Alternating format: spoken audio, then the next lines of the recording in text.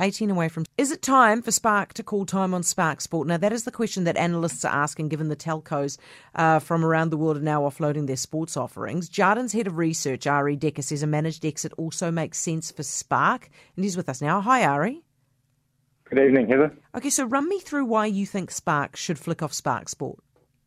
There's probably three key reasons. I think they underestimated the strength of the incumbency position, and that's Sky's position in this market, and they'll have to be very patient to continue to look to take that on. I think also that they viewed their entry into sport as a means to provide consumers with choice, but that they would get a lot more than they have. The reality is that it's been very hard to get critical mass with quite a narrow range of content, and there are probably arguments that sports fans or the majority of them would be better off being able to access all of their sport on one platform. And then finally, the profit pool in the space just isn't as big as it was.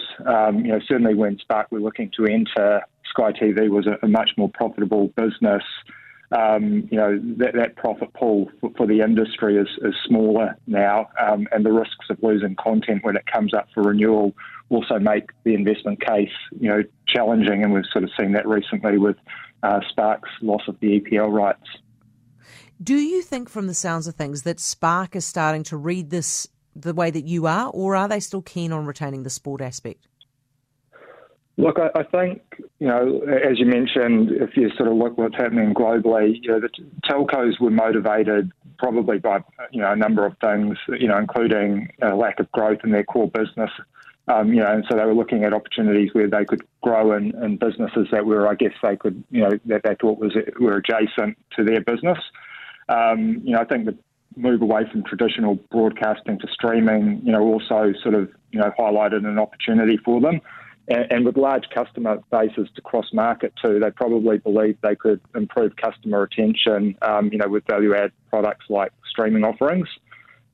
Perhaps they were also lured by the excitement of media and entertainment. And, I think, the realities I mentioned, at the outset probably mean they're starting to think about scaling back those ambitions. So, we're sort of, we're not seeing necessarily a full exit, but over in the UK, BT is looking to partner, and that's what Spark's been talking about as well. We're sort of starting to see language that suggests they might be, looking to de-emphasise sport or at least, reduce the amount of investment and partner.